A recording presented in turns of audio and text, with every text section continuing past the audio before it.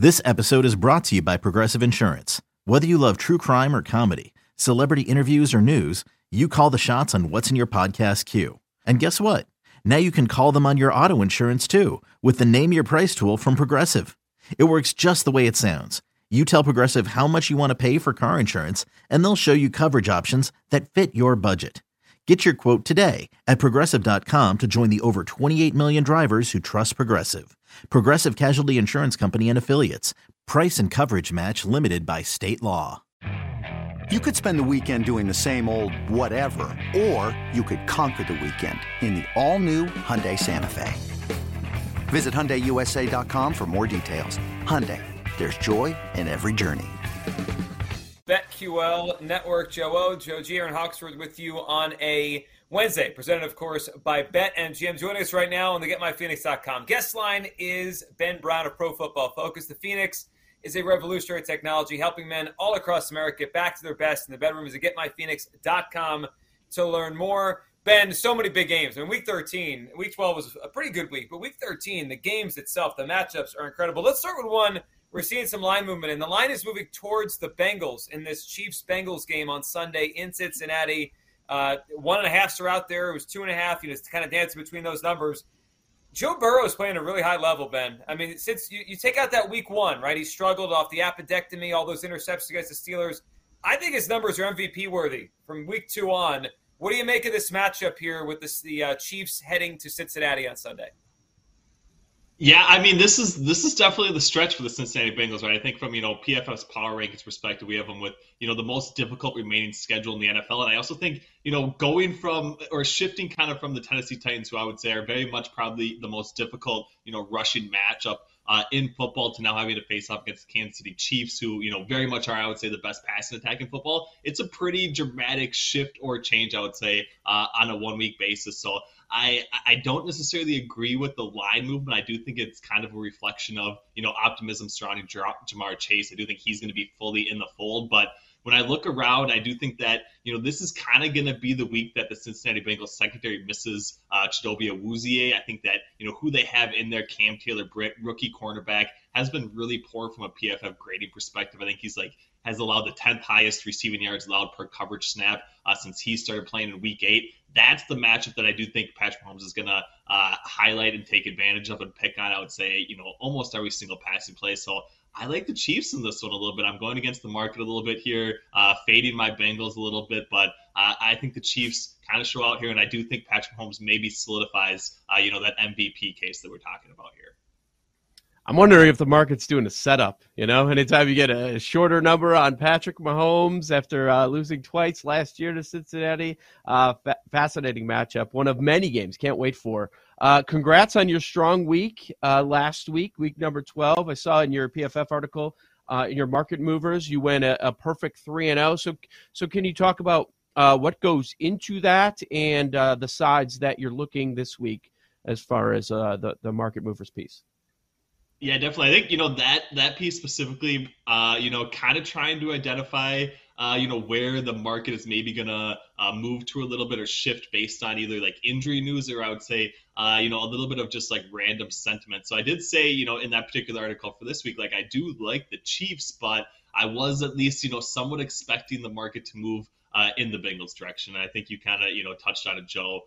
In that regard, the outstanding question is the Chiefs lost both matchups against the Bengals last year, and I think people are probably going to overvalue that a little bit when you look at this Kansas City Chiefs team. Losing Tyreek Hill and everything else, are they as good as they even were last year when they lost to the Bengals? And I think that is somewhat still a question. I think that Patrick Mahomes is playing at a better level than he was, and I think that he kind of is that trump card a little bit in this regard, but. I think that, overall, specifically with that piece, the idea is kind of to try and capture both, the injury news, basically, and kind of the sentiment coming out of, the prior week in order to kind of judge, where we're going to probably end up landing as far as some of these spreads are in relation to where they open at, I would say. Ben, I want to stay in the AFC North because the Ravens are just a really weird team to figure out. They can't close out games. There's blowing leads, and you can find them at like 16-1 to win the Super Bowl. I think those odds would be shorter if they weren't squandering these leads, but also for the division, they're obviously the favorites at minus 250, but knocking on the door are the Bengals. And does it seem like it could come down to this week 18 game against the Bengals for like who wins this division? And how do you rate this Ravens team? Yeah, I think I'm probably a little bit lower on them than, where the betting market kind of, currently projects them to be, but really easy schedule, I'd say, in comparison to the Cincinnati Bengals. So I think if you are, a Bengals fan or a Bengals backer right now, like you kind of have to hope that week 18 matchup is going to be, for the division, because I think leading up to that point, the Bengals are going to have, I would say a few slip-ups to the point where they might not even be, in contention to win the division when that Week 18 matchup is actually played. So I think from the Ravens' perspective, they should be able to run away with it. But like you said, they are, one of, if not the most perplexing teams to handicap. I think a lot of it, from my perspective, is the coverage unit. Once again, it has been, I would say, okay and sound on a per play basis, but very much has been susceptible to allowing some big chunk plays, in the secondary. And if they do kind of fall behind, I would say they still don't really have anybody outside of Mark Andrews that's capable of winning like a one-on-one type match. But I think that makes, the emphasis on what Lamar Jackson actually has to bring them, much more magnified every single week. So I think they maybe almost rely too much on their offensive production going through Lamar Jackson. I know that kind of sounds, weird to say, but I think without, the number one type wide receiver, if they fall behind in games, it is really hard for them to catch up. And because of their secondary situation, they've been doing that a lot more than what I would say even the betting market, kind of has expected from them this year.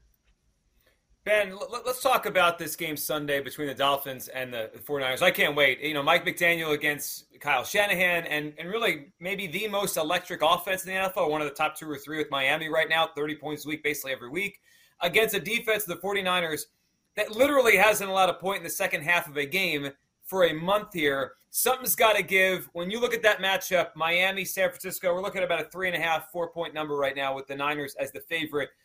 Where do you land? Where do you lean in this matchup between Miami and San Francisco?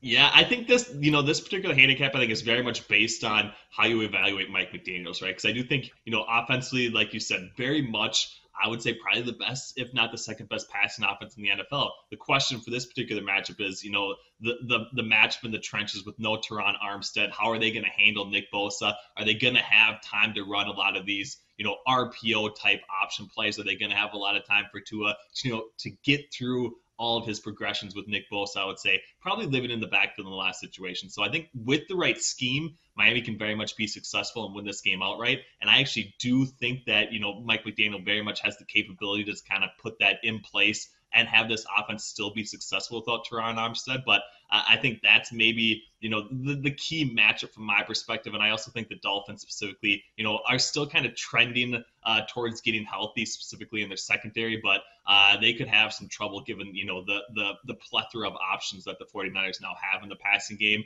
And I think that's kind of the concerning part is, if the San Francisco 49ers get up early and the Dolphins are forced to pass quite a bit, that could be, pretty much lights out with Nick Bosa, very much, I would say, taking over that game.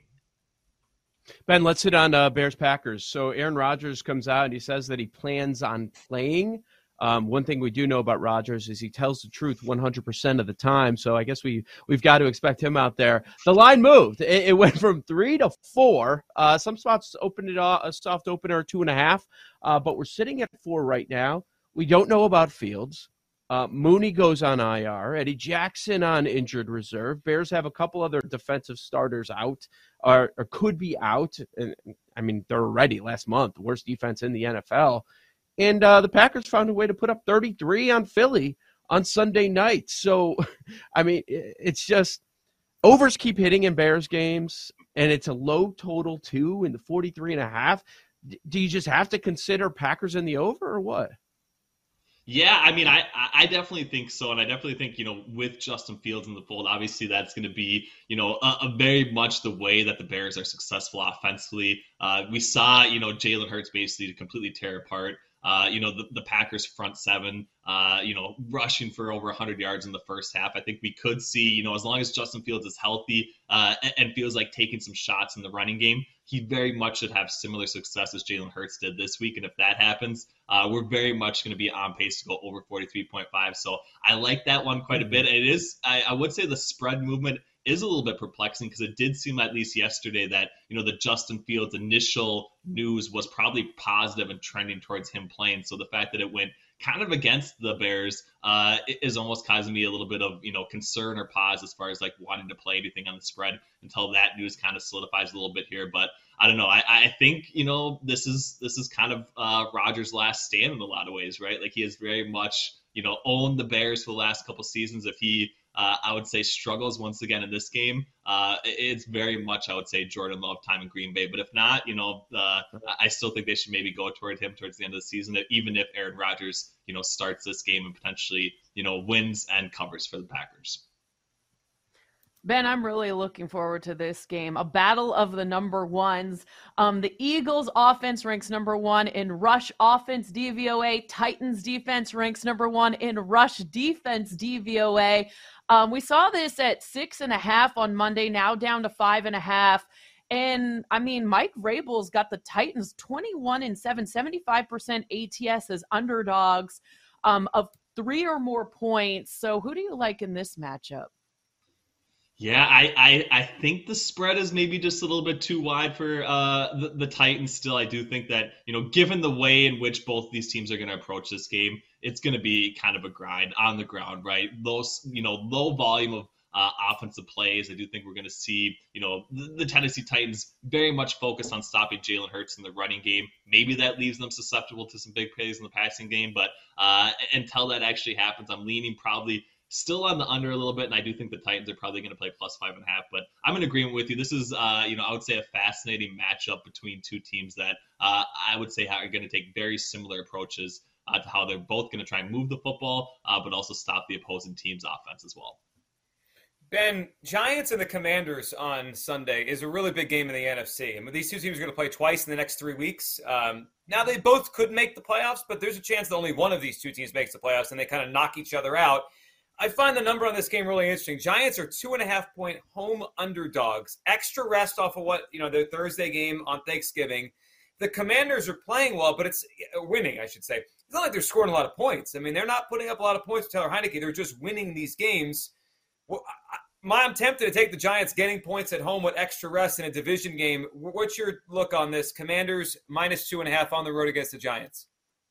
Yeah, this one's tough, right? I do think, quantifying what Taylor Heineke has been able to do or kind of how he has been able to arrive at so many victories is one of the more perplexing questions that we've dealt with this season. I still don't have any sort of even good answer or even any answer to it. So I'm almost inclined to still just ride with Washington. I know it doesn't make a ton of sense, but I still think, the Giants are going to be back and a little bit more healthy from their Week 11 game that kind of saw them, completely destroyed from an injury perspective. But I still think they have some weakness both in, the pass catching unit and also along the offensive line. And I think Washington's probably going to, be able to dominate the trenches with their front four that has been very good. Maybe we finally see Chase Young back in the fold this week as well. So I like the Commanders here. This is, a very weird, scheduling quirk for the Washington specifically. And kind of like you said, I think if Washington handles business here, having the week off with the Giants having to face the Eagles and then facing off against the Giants again, like that sets up for, a pretty big edge from the Washington Commanders perspective. And I think that's going to be the reason why,